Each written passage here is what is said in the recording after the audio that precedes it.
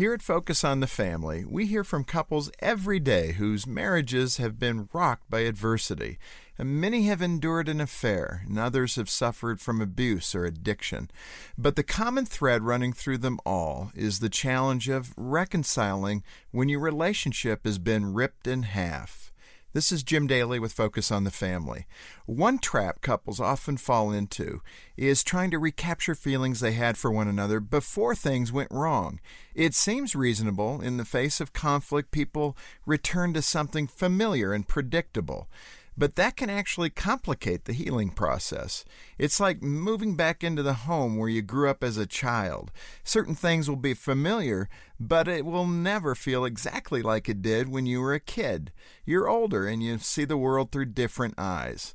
In the same way, there's no way to go back to a time before your marriage nearly collapsed. Instead, you need to direct your energy toward creating a new normal. So rather than sweeping your problems under a rug and pretending they never happened, learn to heal the wounds and create a new life.